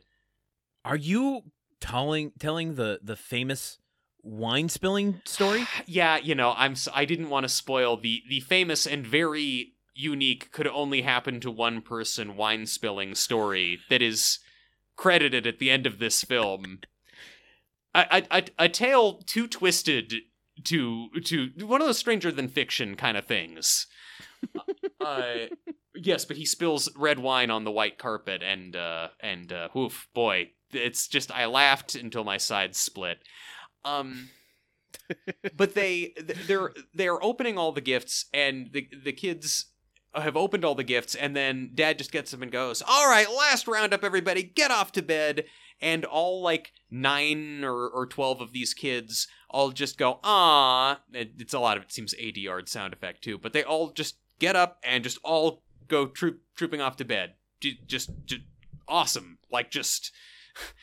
They're all jazzed up on sugar and Christmas cookies, and it's Christmas Eve, and they've just gotten a whole bunch of new toys they want to play with. But it's like, well, he told us to go to bed. Guess we got to go to bed. That's what you do. All right. So let's talk about a little bit some of these other festivities beyond the gifts, where they send them off to bed, as you said. Yes. But then Grandpa gets on the roof. Yes. To sell the fact that Santa is there. Grandpa is an interesting character to me, because most of the movie, he is like all the other men in this movie, just kind of a lump. He is just lazy and just a tax on society. He is grumpy. He does not want to wipe his feet before he comes in the house, therefore making more work for the women. But then when he interacts with Cassandra, when she gives him the letter for Santa and everything, he has some really, like, sweet and earnest monologues about, like, well, when you've lived as long as me, you meet some pretty important people. But yeah, but it's shocking to see him up on the roof. This old, out of shape man. How did he even get up there? It's like you're looking at a cat. I mean, he looks like he's 1 second away from being a exhibit at the Gunderson Life Celebration Center. Well, I mean, at this point, he very well might be. Because he's read The Night Before Christmas to the kids about on the roof arose such a clatter or whatever, and then he goes back downstairs where all the parents are having a drink and getting ready to bring the presents in. He says, "Oh, I'm going out for a walk." And then he takes a ladder, gets up on the roof, and is stomping up and down on the roof. And so we get a shot of the kids all waking up and going, "Oh my gosh, it's Santa, it's Santa." Why? First of all, why wouldn't they make Dad do that? It seems like the sort of thing that he would like to grouse about. Well, yeah, I mean, but also they're not making Dad do that because he would just hire Dean Cain to do it, and then you've got a whole new set of problems.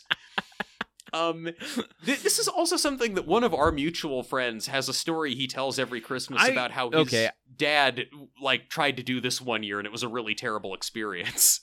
I wasn't going to mention it, but it went through my head for sure. Yeah, it just, look, I think it's a funny, because my friend's dad went up there to try and give his son this magical moment, but our friend was being such a little dick at the time that, like, he wasn't in the bedroom, didn't hear the sleigh bells. His dad's up on this rooftop in a snowstorm. But apparently the neighbor kid heard the sleigh bells, and it was the most magical, amazing experience for her, and she believed in Santa Claus until she was like 17 or something.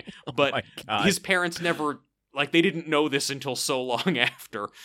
But then he's up there, and then Dad, when he's out getting some gifts, he sees this ladder up against the side of the house, and he's just like, "Oh, what's that doing there?" And he takes the ladder away and puts it away.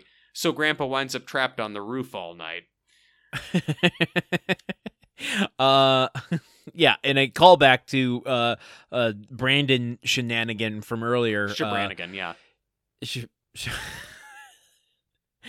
It sounds like a 1980s pop singer. Or it sounds like something that, like, the backup singers in a doo-wop band would say, like, Shabrannigan, Shabrannigan. But yes, it's a classic Shabrannigan up there in the chimney. Yeah, Grandpa gets stuck, and they have to call the Rockford Fire Department to get Grandpa out. Now, okay, I have so many thoughts about the fire department's role in this movie, which is an interesting thing to say. But there's, like, early on in the first time when it occurs, when Brandon gets stuck in the chimney, and we get these shots of, like, a fire truck driving through the neighborhood. And I'm like, oh, that's interesting. Like, that's definitely something they didn't have budget for. Like, did they just call 911 and report a fire down the street so they could film fire trucks driving through the neighborhood? Because then when Brandon eats too many cookies, we get, like, a quick shot of, like, a fire truck driving away from the house down the street to imply that the firemen have shown up to take the sick kid to the hospital in a fire truck. But So yeah, then this I one, will say yeah. filming in Michigan is way different. When I was doing short films back in school, we were doing a film behind a bank on a street where just two of us, I was the camera person and my actor who was a family member, was running down the street with a briefcase in his hand away from the bank. Yeah. And the cops pulled up. And they're like, "What are you doing?" And we're like, "Oh, I'm just filming a short film for class." And he's like, "Oh, let me hold the traffic for you." Yeah. And granted, it was at like 10 o'clock at night, but they were eager to help. I think it's like they can see it as the opportunities to make good with the community. Sure, yeah. And I mean, yeah, and also there's just a certain kind of, when you're outside Hollywood. In LA, I'm making a movie, it's like, oh, Jesus, okay, what do you fuckers want? But whereas anywhere else, it's like, oh, cool movies, I love those. Yeah. Only here in LA do we realize that movies are bad and making them is bad. But so in this third scene, like where Grandpa's stuck on the roof and they realize he's up there because he's yelling down the chimney like Brandon did, we get a full-on shot of a fire truck pulling up to the house and putting its ladder up to the house, and then a shot of a fireman leading Grandpa wrapped in a blanket back up to the family.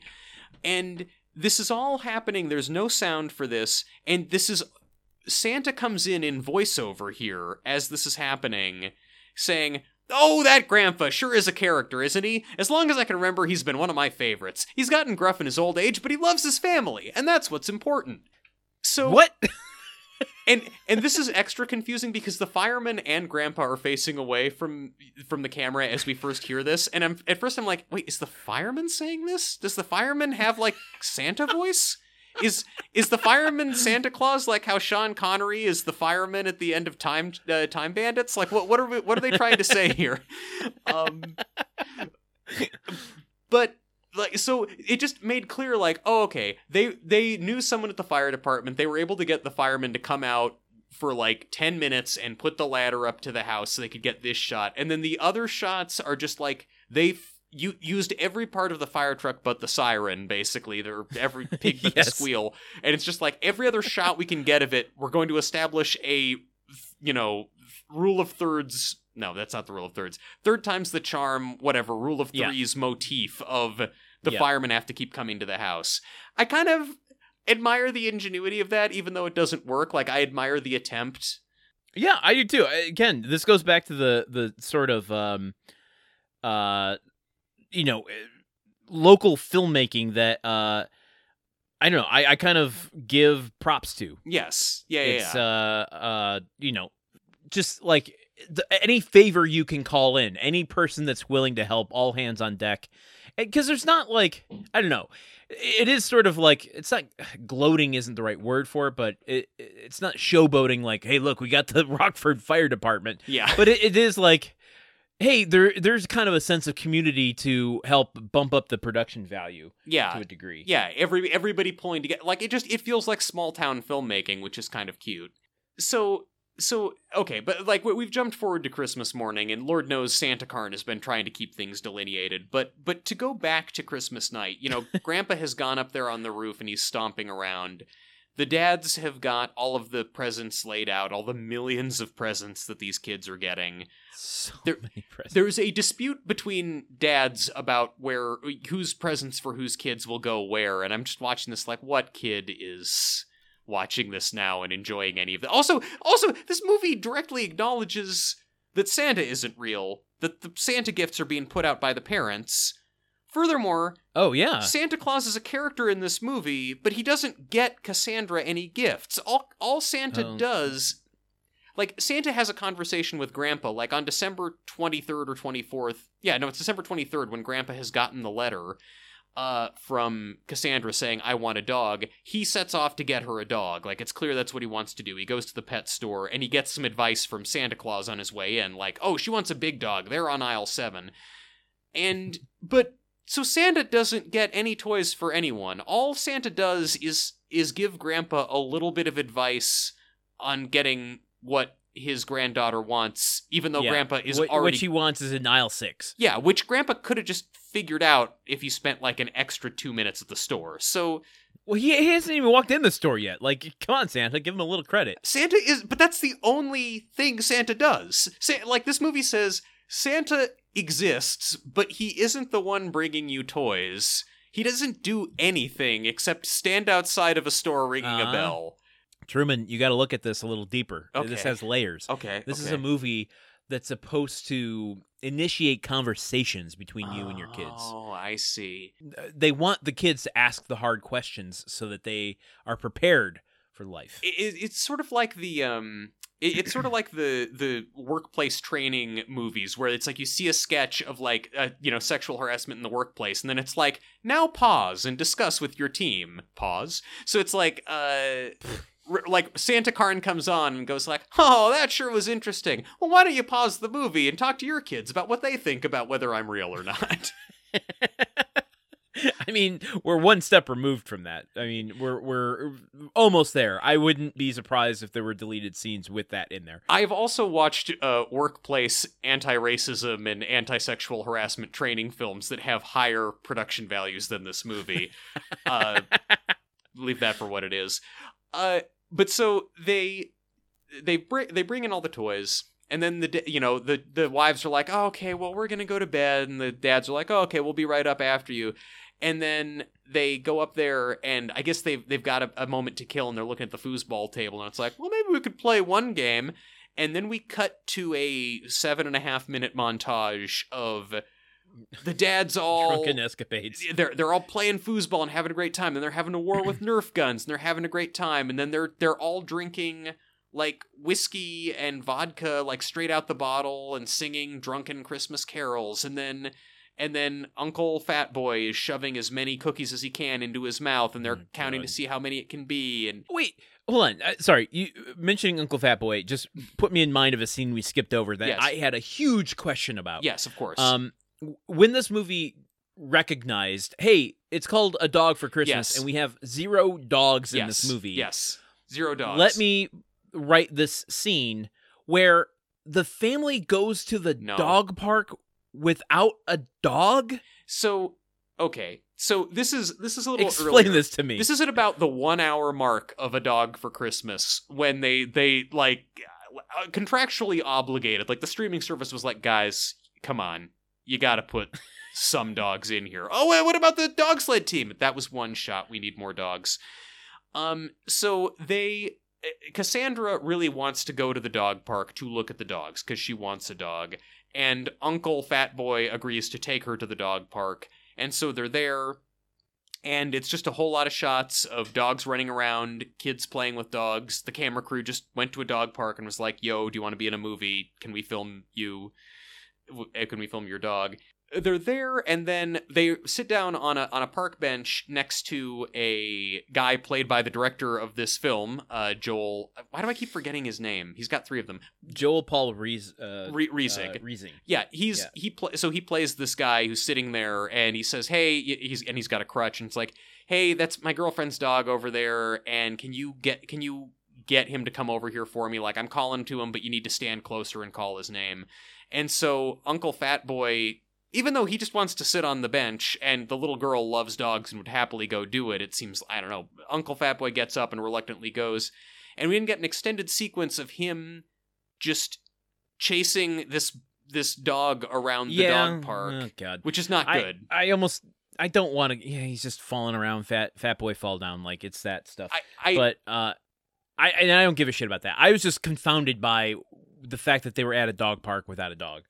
That's also psychotic behavior. I don't think it's that like when it's a child, like this is more sad to me because it's like, well, for one thing, it's like, oh, Cassandra, nice to see you in a 3rd scene now. I kind of thought you were going to be my window into this film. Cassandra, by the way, like the most likable character in the movie. She's just kind of like, she gets the least amount of screen time. I'm sure if you gave her like 2 more scenes, she would be just as grating as anyone else in this movie. She seems to me like a girl who just really loves dogs and is just kind of sincere about that and is as kind of, I think, put off by everyone in this movie as we, the viewers, are. Like, there's the scene of her at her dad's Christmas party where she's just sitting there so bored and sad in a chair while one of her dad's co-workers sits and talks to her about stocks forever. And that, I really identified with her in that moment. But the fact that she wants to go, she wants a dog so badly and her parents just refuse to get her one, so she's just going to go to the dog park and look at dogs. It is a little heartbreaking. All I want to say, a little bit. All I want to say about Uncle Fat Boy chasing the dog around, it's bad. It's bad. But there are two different scenes where he full on face plants onto the ground or onto a picnic table, face planting into the snow all over his face, and it's like there's not stunt people, there's not cushions on the ground. This actor is fully just throwing himself face down into the snow for this movie. That is God bless you for listen. Don't do that. Don't do that. I'm crediting the actor. I think that the way that no, I know you scene are. is I know demeaning. your heart's in the right place. I've been him. Yeah. Yeah. And positive reinforcement is not good in this case. I think very good point. You can laud the like, hey, you want to be an actor, you're out there doing stuff. I mean, this guy is a recurring actor in a lot of these directors' movies. Mm-hmm. He's working, he's doing a damn thing. He's even carved a niche out for himself. But like, you don't have to do this. True. You know, okay. You don't. There are other ways to act in a movie without shoving 1,000 cookies in your mouth. That is true.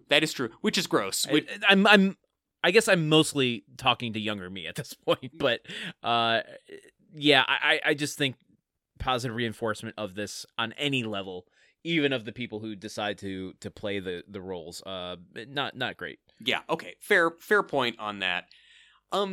Well, look, are you ready for Christmas morning, live from Rockford, Michigan, as Santa Carney? God, I am. Yes. Yes, I am. Okay. Just like I am with every Christmas itself, I'm very quickly losing patience with this movie. We open on Christmas morning, and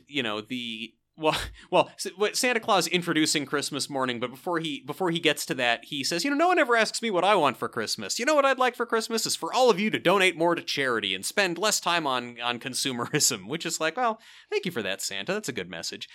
But yeah, the kids all realize it's Christmas and wake up and run downstairs to start playing with the toys. All the dads are super hungover and they want to keep sleeping, but fortunately they've got screeching, hectoring wives to nag them into spending time with the children who they produced. So they get up, they discover Grandpa on the roof. That's a whole thing. And Grandpa is removed from the roof by the fire department. So at this point, we are 8 minutes left in the movie, and there's still no dog. Like, all the presents have been handed out. There's been some bits about, like, the wives insisting on doing the drawing for Secret Santa next year, and the wives complaining that the gifts are too big. Great. Awesome. And then Grandpa, who's in the recliner chair once more, talking to Cassandra, and seemingly fine, despite the fact that he's an 80-year-old man who spent the night on a rooftop in sub-zero temperatures. Yes. Yeah. Spry and fit as a fiddle. Cassandra's kind of down in the dumps, and she says, well, what's wrong, Cassandra? And it's like, well, I was good all year, but the thing that I really wanted was a dog, and I didn't get one. And he says, well, I don't know. I mean, that's too bad. Maybe next year. Unless... Wait, did you hear that from the basement? I sounded kind of like a barking and scraping sound. And she goes running over, and we then get shots of all the parents react as here. Oh my God, it's a dog. And Cassandra comes running up out of the basement with a husky on a leash. We first see the dog on screen at 1 hour, 23 minutes, and 40 seconds into the 89-minute runtime of A Dog for Christmas. And I don't even know how to respond to that. And we're going to talk about, there's a lot to unpack in this. The dog, so it's the shot of her running out of the basement door with the dog on a leash. The dog is very excited, and then she runs. What kind of dog is it? It's a husky. And it looks to be young, like, I don't know, like not a fully grown one. So yeah, I'd say maybe about 9 months at most. Yeah. So and the husky, that is wonderful dogs, adorable, very cute, very good natured, a lot of energy. Any animal under a year old has a lot of energy. Let me tell you, I have one eye. Yeah, true. Yes, the husky sustains that energy for a long time, and the husky is also very smart and likes to think of ways to escape. But so, like, runs the dog into the living room, all the kids descend on it and start petting it. That is the extent of seeing the dog. That is all we see of the dog. The dog in this movie is on screen for less than 10 seconds before it is surrounded by children. It didn't fail to deliver its title, though. It did give us a dog on Christmas. It did. For Christmas. It did. The movie does what it says on the tin. You have to get to the absolute bottom of the tin to find what it says. It's like, what was it? Mickey Spillane, when he used to write his pulp novels. I think there's this myth. I don't know if it was true or not, but he was talking to a publisher who was trying to offer him a certain amount of money for a story, and he's like, I'll tell you what, I'll sell you the entire story except for the last word for $1, but that last word is going to cost you $15,000. And he like packed the meaning of the book into the very last word. I don't know if that's true, but it's a story I've always enjoyed because he was a gruff and fun little fellow. Maybe he was grandpa in this movie. Hey, but he loves his family, and that's what's important. He wrote that book while trapped on the roof. So first off, Grandpa gets the letter saying, I want a dog for Christmas, and goes to the pet shop on December 22nd or December 23rd. Yes. I think it's December 23rd because it's the same day that Dad swaps Santa costumes with Santa. Okay. Also, what is Santa wearing? He has to take all his clothes off to go to the bathroom. Just like, that's just a thing. This movie's psychotic. I forgot. Santa's weird like that. I also love that this movie makes canonical that Santa goes to the bathroom. Like, yes, Santa poops. Dad fucks, Santa poops. I mean, when he pisses, it is glitter that comes out, but... Yes, exactly. It's why he has to take all his clothes off. He's going to get glitter all over them. He shits the sugar cookies whole. Okay, which then recontextualizes the scene of Uncle Fat Boy shoving all of them into his face. That's why Brandon had to go to the hospital. Guys, I'm sorry. Okay. Ladies and gentlemen. Oh my God. Oh, what have we done? Oh, what have we done? So, but look, December 23rd, let's say, Grandpa goes to the pet store to get the dog. Christmas, most years, is on December 25th, because that's when Christ was born.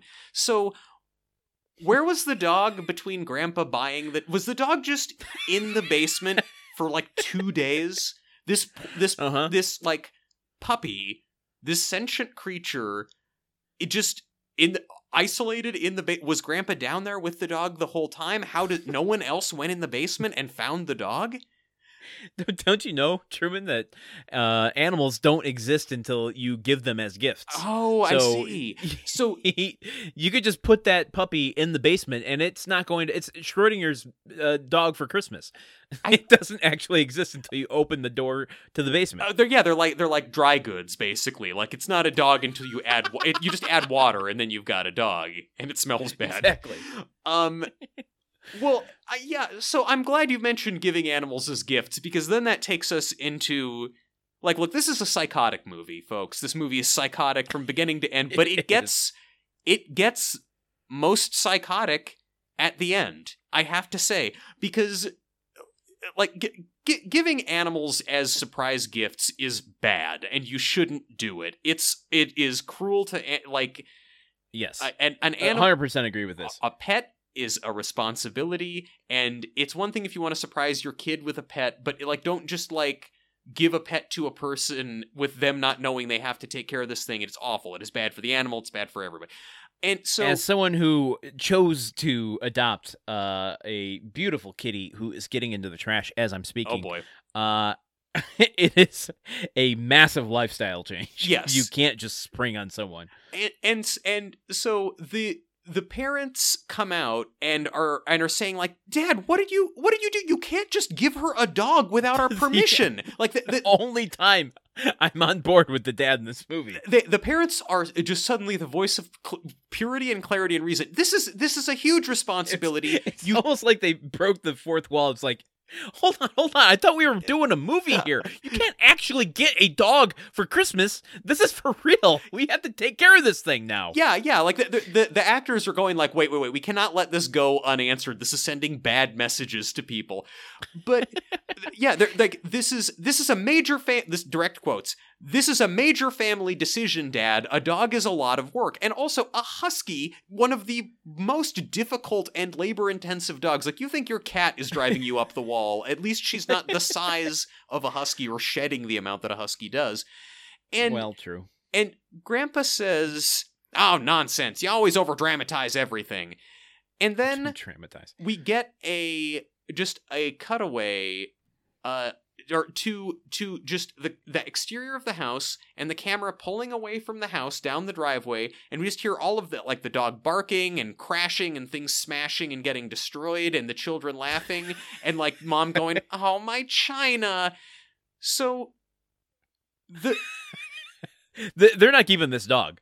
What exactly? This is the tragic story that you were alluding to of why you don't do it, because they are 100% returning this dog the next day. Exactly. This dog is going right back to that pet shop, back to aisle 6. This dog is going to have lasting trauma from the event. Their daughter is going to have lasting trauma from the event. Don't think their relationship with Grandpa is going to be great after this either. Not that they already left him on the roof overnight. I mean, it's already in a pretty bad state.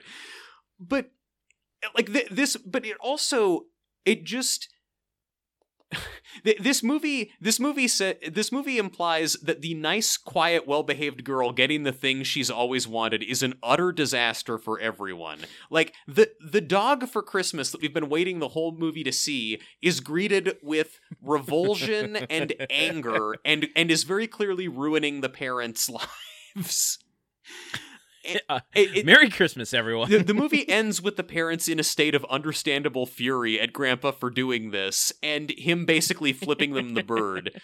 And also, this family, this whole movie has been just a depiction of a family in crisis. Like, the relationship between mom and dad is not great. Like, there's clearly issues.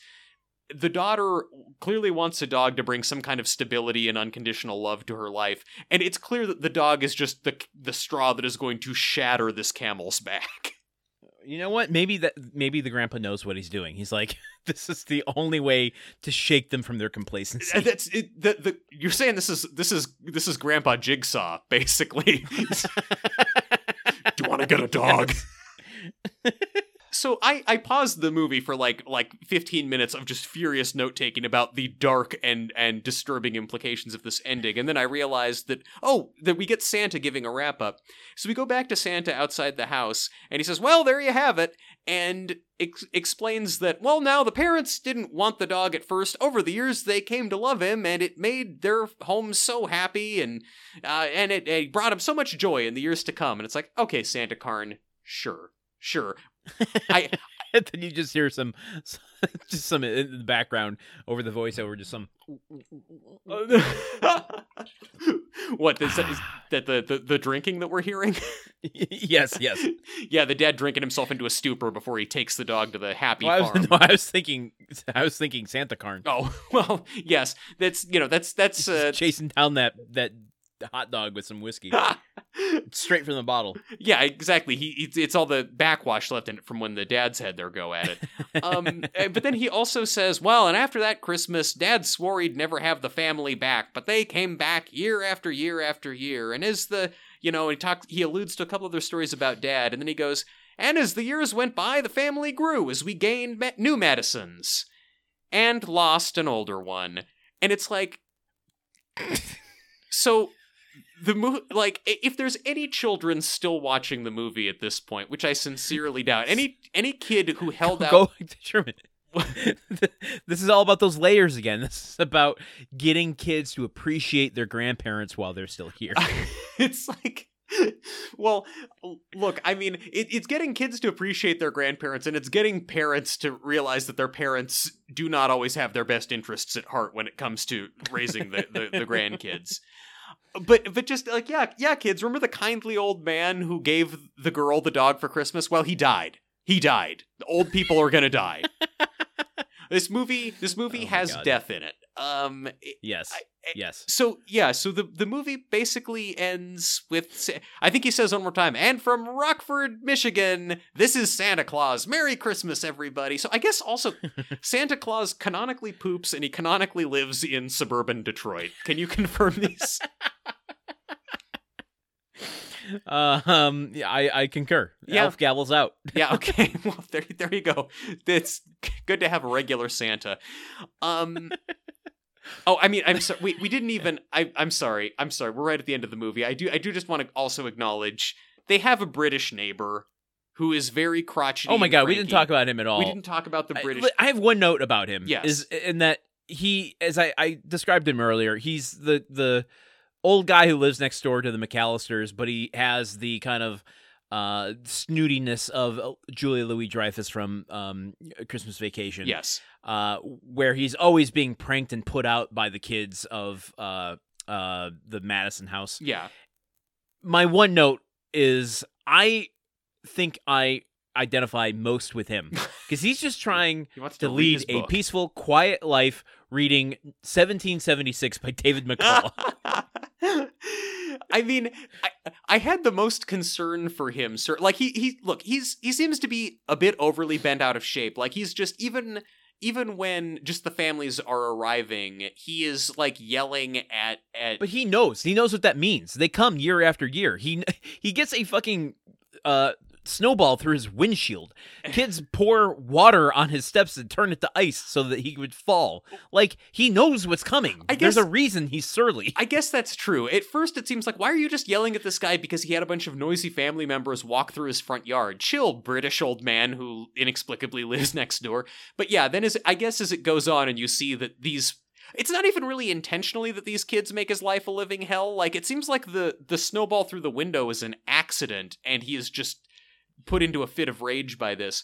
Also, because the water, the kids dump all this water on Dad's doorstep, not on Mr. British Neighbor's doorstep. Yeah, well, all right, But all right. then when after the snowball through the window, Mr. British Neighbor goes to knocks on the door, somehow not stepping on the doorstep, and, Dad answers the door, and the British guy goes, put up your dukes, like he wants to fight him, but then he immediately slips on the ice and falls flat on his ass. And Dad just goes, when are you Brits gonna learn to leave us Americans alone? And To not mess with America. To not mess with America, sorry. That is why it does have big 2005 energy. But then he shuts... You know who else appreciates America? Gunderson Life Celebration Center. I mean... They have the flag permanently at half-mast. Gunderson's Family Celebration Centers is here to celebrate the death of the American Empire. But I'm more than anything, I'm worried about Mr. British Neighbor. Like, that's a bad slip and fall on the ice. And yes, Dad... And we don't see him again after that. No, I think he dies. I think that they literally step over his dead body to rescue Grandpa at the end. Santa Karn doesn't give us any updates about the British Neighbor. The Rockford Fire Department's just going around on Christmas Eve as a community service, prying up old dead folks off of front porches like they're roadkill. No need. Dear God, no need to notify next of kin. This is clearly a cranky British neighbor. We can just chuck this one straight into the river. Oh my God! They deliver him directly to Gunderson Life Celebration Center. Oh wow! All right, I'm done with that. But that's so amazing. They've got such a tastefully set up spotlight over his copy of 1776 by David McCullough. Oh, just like I remember from when he was alive. Thank you, Gundersons. That's the bookmark he used. That's a CVS receipt bookmark that he used. No, oh my God! No, this British neighbor does not have a CVS receipt bookmark. He has like a velvet bookmark that was like signed by the king or something. No. At that age, you're definitely going to CVS because they have the cheap pharmacies. I mean, he's going to CVS, but he is marking his books with a lock of Princess Diana's hair because that's how much he respects Britain. God, okay. Actually, no, wait, it's actually a lock of Camilla Parker Bowles' hair because he actually hates Princess Diana because she made the royals seem too relatable. She wasn't frosty enough. Is there anything else from this movie that we didn't cover that you need to? I mean, I'm probably going to remember something later, and I'm just going to insist that we record a supplemental podcast. Okay. Yeah. Look, folks, a bad movie, and also a very difficult movie to find. Like, it was hard. Like, if you Google for it, you're going to get links to a lot of different movies with very similar titles. I very nearly signed up for a 7-day free trial of a $54 a month streaming service that mainly specializes in live sports. So glad I stopped you. That inexplicably also has a dog for Christmas. Like, you can get all the MLB games live and also a dog for Christmas if you subscribe to whatever the hell service I almost signed up for.